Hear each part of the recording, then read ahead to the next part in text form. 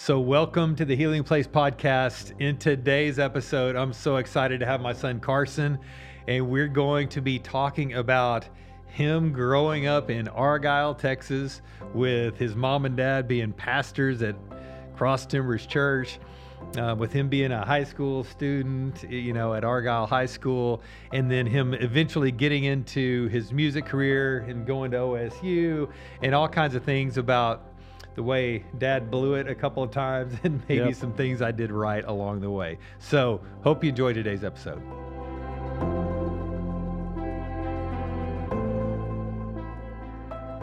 Take one. First time on a podcast. Awesome. So, is this your first time on a podcast? I've never had a whole mic set up like this, so it's my first well, time. For everyone listening, I know if you're watching, you already see this is Carson James Hackney, my son, and but everybody listening, so Carson, welcome, man. Thank you. I really appreciate you doing this. Yeah, it's exciting because it's a first time thing. So yeah, I'm excited. It's cool to be here. I feel like I need to sit up a little bit. Okay, there we go. Get situated. There. Alrighty, there we go. So first I'm excited because this means you're up before 2:53 out of bed. Yeah, it made me get an earlier start to my day. So. And just literally, and you're the first of our three kids. I know Jamie and I've talked about, we're probably going to do one where she and I talked to all three of you kids just about growing up and stuff. And so, this, let me start by saying, you're like, Dad, what do you want to talk about? And, and I was really nebulous. I was very, ambiguous. I didn't tell you a whole lot because I didn't want to have this conversation and then us try to repeat it or contrive anything or try to go back and, what did I say? This is spontaneous, it's off the cuff. But I literally wanted to have you on because so much of what we deal with in the Healing Place, it's relationships, right? But so much of it these days is parents' relationships with their kids. Right. So it's not just, you know me, and a lot of people know me as the marriage guy, right? So I do premarital counseling and a lot of marriage counseling. But so much, literally over the last few months, especially during COVID, where everybody was quarantined and living together and under each other, all the college students usually home in their parents' house again after they had, grown and flown, some of them, it was a challenge. And so many people do not have great relationships with their kids. And even the ones that do, it can be challenging, right? Mm-hmm. So, I just wanted to talk about, honestly, just our relationship and the things that, the challenges we had while you were growing up. We joked about the 2 times. Yeah. For sure that I remember that I really blew it. There's two memorable times where we'll come back to that. Yeah, we'll come 2 back times to that. where I've seen you blow your lid, but other than that, you usually kept your composure. So, well, I don't know about that, but we're human, right? We blow it, and but growing up, some things we did well, some things not so well. But I want to tell you, man, I literally, dude, it's a privilege and an honor and just a blessing for me to have a relationship with you like we have. We had a really, really good relationship with you growing up, and a lot of the things that you do as a parent,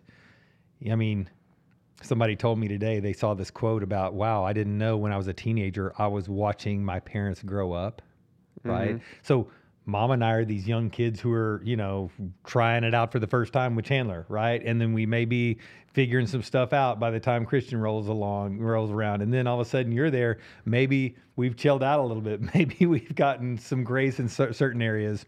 But I know we had struggled too. And there was obviously Corbin before me, and that's a whole nother podcast. I'm sure if y'all talked about that before, but so there's Corbin and how that affected us. And literally somebody made this point yesterday. I was talking to them. They said, you know what? That was, you were traumatized. And I said, yeah, absolutely. We were traumatized. And that was and who knows how to go through something like that, right? And you try to grieve as best you can. But looking back, honestly, I don't think I did grieve very well, And so that was a lot of trauma that was then going to be healed over the last now 22 years, right? But yeah, no question that some of those days when I, quote, flipped my lid, you were getting some of the brunt of some of that anger that I never processed, you know, in feeling, as I like to say, cosmically bullied, you know, after that situation. But so one of the things that I think I wanted to start with is this. So tell people about where you are now, and then we'll come back to kind of your, you know, history growing up in Argyle. Just my current situation. Yeah. Do I have to look at the camera? No, you don't have to look. Just look at me. Okay. And the mic's fine because they All already right. set your audio. So you're good. Yeah, so right now I am a sophomore in college, going to be a junior now next year. Where do you go? Oklahoma State. Yes. I am a marketing major, go Pokes. And so, yeah, going to be my third year there next year. So I'm spending summer currently in Aurora at our house. Yeah. In between Argyle and Aurora, making that 30-minute drive. Yep. Multiple times a day, every day probably. Yeah. And just doing, as far as work goes, doing music full time, pretty much, aside from some other school stuff during the summer. But yeah, music full time. So I'm glad I'm able to do that. I don't have to work, you know, another job. I can start making a little more money from that. So we're going to talk about where you are now, you know, and growing up and things that you've learned, things that we did well, maybe not so well, and our relationship and all that. But in our next podcast, we're actually going to record 2 episodes. In our next one, we're going to talk specifically about your music career. But you said you're doing music full time. So, you know, you're in school, you're a college student. So just as a teaser for the next podcast, so what does that mean, doing music full time? Like, tell people what you do. Doing music full time, pretty much that means practically on a everyday basis. It's obviously not super demanding as far as, like, you know, punctuality goes, or, you know, it's not like I work my own schedule, so that can mean me, you know, sleeping in. It's pretty luxurious lifestyle, but that also means me staying up till, you know, 5 in the morning some nights and doing, you know, just working on music. But yeah, a more general explanation is just, it's mostly rap music, and before people ask, I'm not the one rapping. I just make the melodies behind it, and then network through Instagram and Gmail and stuff, and send those off. And so, yeah, that's kind of what music means today. And so here, growing up, while you're growing up, I saw this talent at a very early age. And again, I don't want to go too much into it, but we encouraged that talent, and it was hard for me to sit on my hands and not push you to get into things like guitar, piano, things that I did, you know, or even in drums for a minute and bass. You were just so musical. But who knew it was going to end up focused on producing, you know, and producing rap music. And, you know, and we'll talk about it, but I've literally witnessed that story where, I mean, you think there's 100,000 guys out there who want to become a music producer and a successful, let's put it that way, a music producer. And they're all doing it now in their homes or in their rooms. You know, you watch the Billie Eilish story, some girl in her bedroom writing and recording these songs with Phineas, you know, and blows up right through social media. Yeah. Well, that's the way it happens now. But you've got to grind, you've got to have talent, you've got to have passion, and you've got to have, I mean, not just the work ethic and all those things I just named, but some degree of like business acumen and some you know, smarts to get in there and to kind of teach yourself how you you know, who to message on, you know, Instagram, and who to DM, right? How to get your stuff heard. And from seeing you from your bedroom upstairs, hearing the thumping bass all those nights, right? To having a Billboard #1 record. That's incredible. So we'll unpack that next time. Yeah. But congratulations and well done, man. Thank you. I'm super proud of you.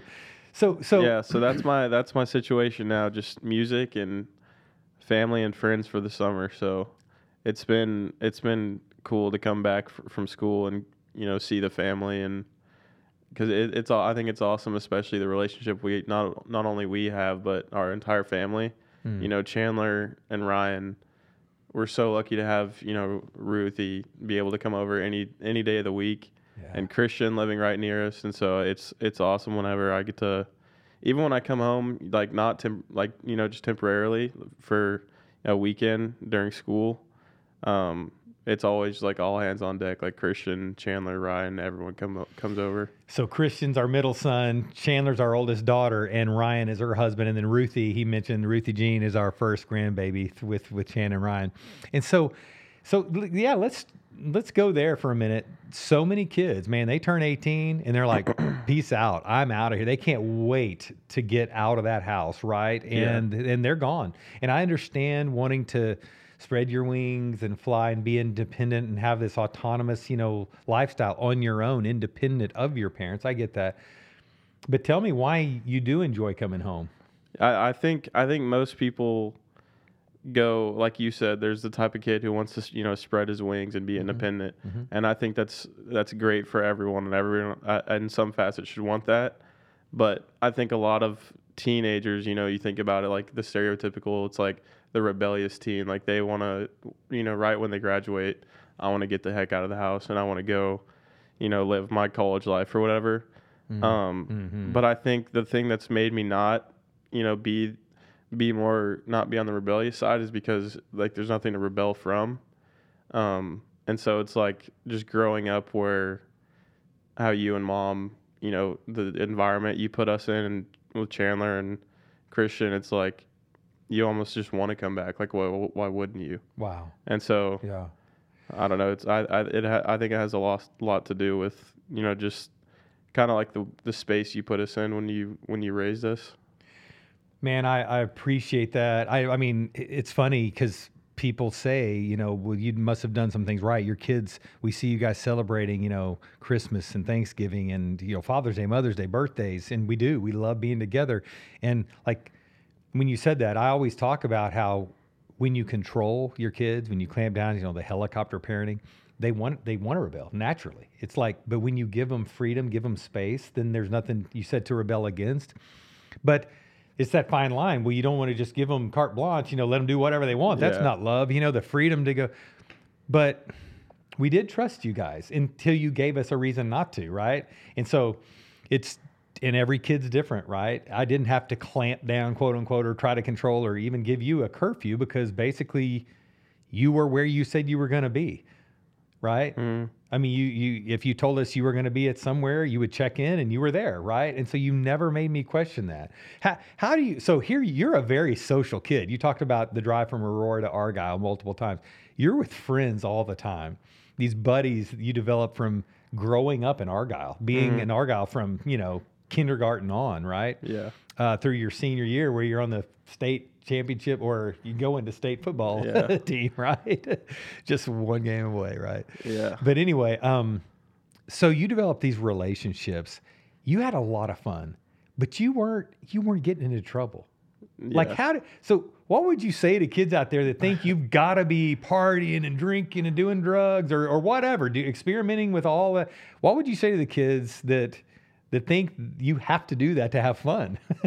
I mean, I think it's so fun to think about, like, just like the most innocent fun we were having, like, just thinking of our friend group. We would go to Brandon White's house or people's houses, and it would be like, it could be like 15 of us all there, and it was just like at that age we never even thought to get it to look towards that way. And there were people in our grade that spent that time like doing whatever, but I don't think our heads even went there. We were so in love with like video games, and like we would I guess that's what we spent a lot of our time on. But yeah, when we were together, it was just like we would just do typical like middle school stuff or like freshman stuff. We go to Highland Village and just like mess around, but we were never the type to get into like trouble or be those type of kids. It's funny, like literally, I mean, nobody's perfect, and I know there's things you did that I don't even know about.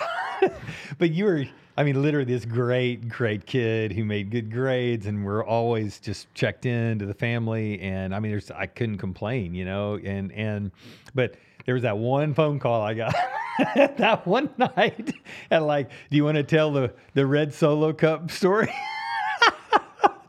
Oh yeah.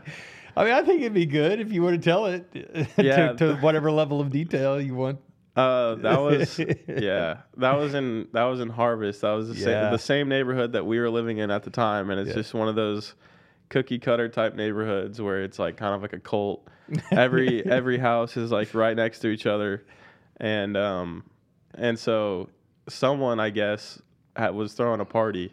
Mm-hmm. And so no names. Mention no names. Yeah, no. And so it was actually no one that I knew though. It was someone that went to our high school, but I wasn't.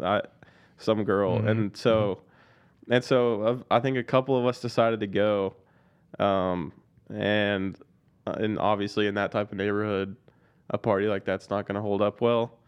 And then I just remember I was just sitting on the back porch, and I just see this guy just full cop uniform just come out the back and just like walk right past me, and I was like, well, I was like, my whole high school career is over.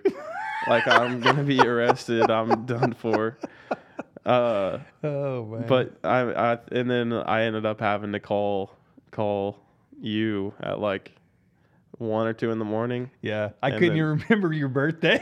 Yeah, and the cop was making sure. He was like, all right, all you have to call the parents, or you're coming to the station. Yeah, he thought with you me. were calling somebody and else. So yeah. he had to make sure I wasn't just calling like my best friend to be like, hey, come pick me up. Yeah. He asked to verify the birthday, so he asked you. He goes, so what's Carson Year's birthday? And you got like the year wrong. I was literally like in total la la land. I was like, yeah, I've got a son. I've got several sons. You know, I'm like, yeah. He goes, you have a son named Carson. I'm like, give me a minute. Hang on, Jamie. You got some birth certificates? Yeah. Kidding. It was, but so. And you, and then you start telling me on the phone, your voice is quivery, man, and and obviously you're scared to death. And I come pick you up. The cop is just looking at me like, man, you got a great son here, right? He had to bust the thing, but there was a lot different outcome for a lot of those kids, right? Yeah. And we're on the way to the truck, and you started in, Dad, I know you're not going to believe me. Is where you started. I know you're not going to believe me, but and I said, son, stop talking. Yeah. And do you remember what I said? Next? I just probably not. No, all I remember from the ride home is just silence. Okay. And then we talked about it the next morning or the next I said, day. Here's what I said. I said, nope. I said, stop talking. I said, I said, I will believe you if you tell me the truth. That's what I said. Because you said, I know you're not going to believe me. But I thought, and I told you, I said, I've always believed you if you just tell me the truth, man. And so, I want to hear it all. And you told me the story. And man, I was very proud of you. I was actually very, very proud of you. And I said, I want you to hear me. I totally believe you, son. I mean, it was obvious. And so, I said, yeah, we don't have to talk. We'll talk in the morning. And so I don't know how much sleep you got that night, but anyway, it was literally, that's the only phone call that I ever got that was even a hint at any, bad decision. And, the bad decision was kind of feeling cool that you got invited to a party, that you probably shouldn't have gone to. Right. Yeah. I think that's a perfect segue to what we were going to talk about, like y'all being like labeled as like the church parents. Yes. Or like both your parents are pastors. Yes. And for the longest time to this day, when people figure out, like I'll have people I go to college with, and like they're close friends, but they don't necessarily know what my parents do for a living. Uh-huh. And so that'll get brought up, and they'll be like, are your parents like super strict? Because I'll tell them, like, they were part of founding this church, and they both worked there. My dad's like a marriage counselor, and they're like, they must be so strict. Like, what was like high school like? And I'm like, they are honestly the farthest thing from. Like, there's people that I went to high school with, and like parents that I knew of, that like I talked to a kid the other day, and his parents to like when he comes back from college, he still has to get home at like 10 p.m. And that's the type of kid who's going to like probably rebel and want to do something that's, irrational, because he's been used to going home at 10 every night. Right. Not to say that, curfews are like bad, but I just never grew up with that, with you guys like being super strict about a certain time or who I was with. It's like, you can do whatever you want as long as you're telling us where you're going and what's the truth, and like just being smart about Exactly. Don't give me a reason to say no. And I've always said, let your default be yes. So many parents say no, and I'll just think up a reason why no. It's like, man, say yes, right? If you can. And then that means when I do say no, there's usually a good reason. And I think for me, making some arbitrary curfew like time, let's say midnight, didn't make sense. If you're going to somebody's lake house in Possum Kingdom and y'all are going to leave there at 12, I mean, obviously that's when parents were chaperoning or driving, but it didn't make sense to have some arbitrary. It's like depending on the thing. Well, we're going to this concert downtown Dallas, so it's going to be later than 11 that night or whatever. So, but yeah, as long as you just were trustworthy, we had no reason to clamp down. And I think that's a great, great lesson for parents to learn, for sure. Yeah. So back on are your parents strict in the religious thing and the faith thing? I remember a conversation just came to mind while we were talking that I had with a dad of one of your really good friends that we're still good friends with to this day. I saw him at the thing that I did this weekend. And he called me to have a conversation about something he had found. You guys had been vaping, right? And wanted to have a conversation. Do you remember my conversation around vaping? Like, what do you remember from that conversation? You said something about like, you said it not of like a taboo like vape thing. You talked about it from a health standpoint. So it was like, this dad could have called me and said, my son's eating McDonald's every single day, and that's the same amount of bad for your health as vaping could be or other stuff. No offense, McDonald's, but I think I think I use Whataburger. But it's like, again, knowing all the the documentaries we've watched about how food is literally fast food, especially killing us and poisoning us. Yeah. It's like, it's funny. Parents wouldn't think twice of their kid having Whataburger every day, but they don't want them to do this. And for me, it is, if you want to look at the Bible and the body being the temple of God and us, taking care of things, it's what's healthy, it's what's sustainable. To sin is to miss the mark, right? And if something leads to death or it's not sustainable, it's not healthy. And so I took that very seriously. And so I thought, instead of what was, like you said, the Christian taboo, and I wasn't concerned about what people were going to think if I let my kid, fill in the blank, right? Yeah. It was about what was truly helpful and what was not, what was going to hurt. And I wanted you guys to know that. We even talked about... It was never like which I think is just the most like orthodox kind of like traditional, and I think out of, it doesn't, but like when people are like, I don't want my kid to go to hell. Like it was yours was never, because you knew it was like that was never what it was going to lead to or whatever that even means. It was just like, I don't know. There's people who have that mindset about it, parents, and I've never found that like constructive or like just the fear of my son going to hell. That's like, I feared you creating hell for yourself here. And for others, right? So one of the things about language, we joke, because there's these words that you don't want your kids saying it, at school, quote, curse words, or growing up, that's what they call, or cuss words, right? And for me, when the Bible says, out of the overflow of the heart, the mouth speaks, right? And so I would differentiate on, if you used a word, and again, just pick your word. If you had it, and some people would say, well, you can never say that with a good heart. But if you told me, Dad, watch out, don't step in that, fill in the blank, versus looking at somebody with an angry face and this ugly heart and saying, fill in the blank. Those are two different things. And I cared about your heart, right? And again, I hope people... anybody's hearing this that thinks, oh my goodness, what are you teaching, or want to take me to task on that, man, I would go to the mat on that one. There's things that are helpful and expedient, and things that are just these arbitrary legalistic rules that you said are not constructive or instructive at all for as far as your life. So I agree. Good. Well, so we talked about me blowing it and counted. So I was telling somebody earlier, they said, and she teared up talking to me just recently. She said, you said something one time that's helped me, because this woman has a prodigal right now. Taken from Luke 15, the prodigal son who leaves. And I said, the prodigal always returns to where the love is. So always just keep loving them, because they will always return to where the love is. And we were talking about that, and we were just talking about, in the context of that story, I said, yeah, my youngest, and I was telling her, so Carson used my own line on me, because I knew I was blowing it. You pass on your unhealed wounds and hurts from my upbringing.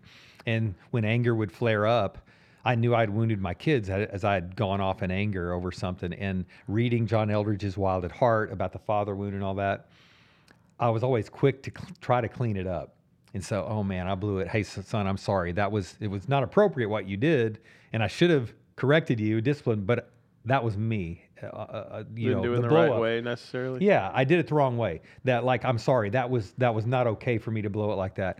And one time you said, Dad, are you like bipolar? Because I was catching myself and flipping so quickly. One time you said, just get me in trouble, send me to my room. Like, quit apologizing for it, But it was hard because I wanted to catch myself. But one day I'd come home and I was tired, and I knew every time you said, hey, Dad, I want to go play, basketball, or let's play ripstick, or let's do this, Mario Kart, whatever. I wanted to do it. Because I knew that was a bid for connection. You were just wanting to be with Dad. And one time I said, man, I'm tired. I'm hungry. Just let me come in the house. You're meeting me out in my car. And you go, Dad, come on, you're going to give me father wounds. I still this day think that's so funny. You're like using my own stuff. Yeah, that was a term that you had referenced a lot as a kid. Yeah. I remember you talking about just like fatherhood and parenting and stuff. Yeah. And you would always use father wounds. And I know that's like a very real thing, but I was using it sort of an insensitive saying, just like, let's go, I want to play Mario Kart. You're going to give me father wounds. So tell me the gate. So let's talk about the gate story and the seawall. Yeah. I told the seawall to Jack the other day. I told him that whole story because he had never heard it, I don't think, in its full form. But yeah, what was the first? Yeah, so the first one, we were in Mom's Lexus, right? Yes. Her old Lexus, the Navy one. Uh-huh. And to this day, I still think it was just a way overreaction from your part. Not even like the blow up part. Even if you would have been like mad about it, I still would have, because in my eyes, and I know to this day, I still was total control. But for some context, how old were you? Don't remember. So let's put it this way. It was before you were 15. You had no driver's license, and we weren't in driver's ed yet. Okay, so but I had driven a handful of times because I had let you drive. Grown up in golf carts and four wheelers and ATVs and like these big stuff. Good point. You're making my point. I had already I was comfortable. It's not like that was the first time I've ever operated a vehicle. Mm-hmm. And so, yeah, I think you were like, all right, I'm going to go out and open up the gate because were we fishing or something? We were fishing. We were on a property. And so what I was thinking was, I want you to know I believe in you. I want you to know I think you can do this. You've got what it takes. This is one of the things so how hard could this be? How much trouble could he get into? I'm going to give him the keys and he's going to think, wow, Dad trusts me to drive this car, right? That's what I was thinking. And so, yeah, we're in the middle of this pasture, but there's a gate. So I said, hey, son, I want you to pull the car through the gate. So I get out. I open the gate.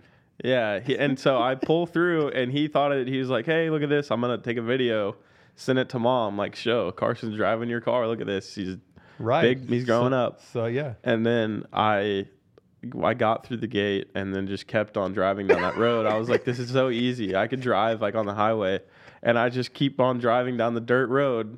And in my mind, it is the most low-stakes situation because we're in the middle of a pasture.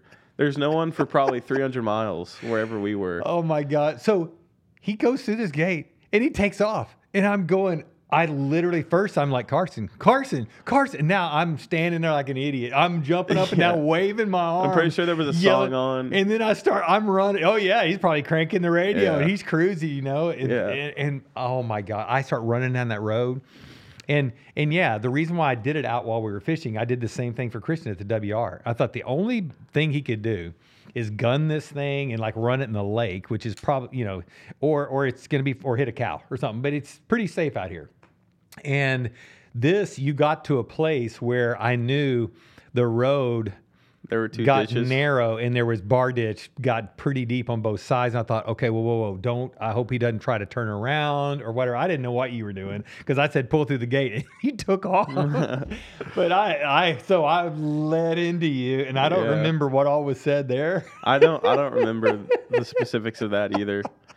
But But you thought I overreacted. I didn't. Yeah. That's another That's thing. Is funny. it another thing where it all came from fear, right? You just Yeah. about me just tumbling over there in the ditch. There you go. So when a father's going off, it's about fear. I'm afraid you're going to wreck the car. It's not anger, Except right? for The maybe anger's the hiding seawall, fear. because there wasn't Okay. much fear in the seawall No, situation. that was anger. That was pure anger. Yeah. The seawall. talk about that. The seawall was. Oh my gosh. So Lyle and Joanna, Mm-hmm. or how are they related to me? Cousin? So yes, Yeah. Jamie.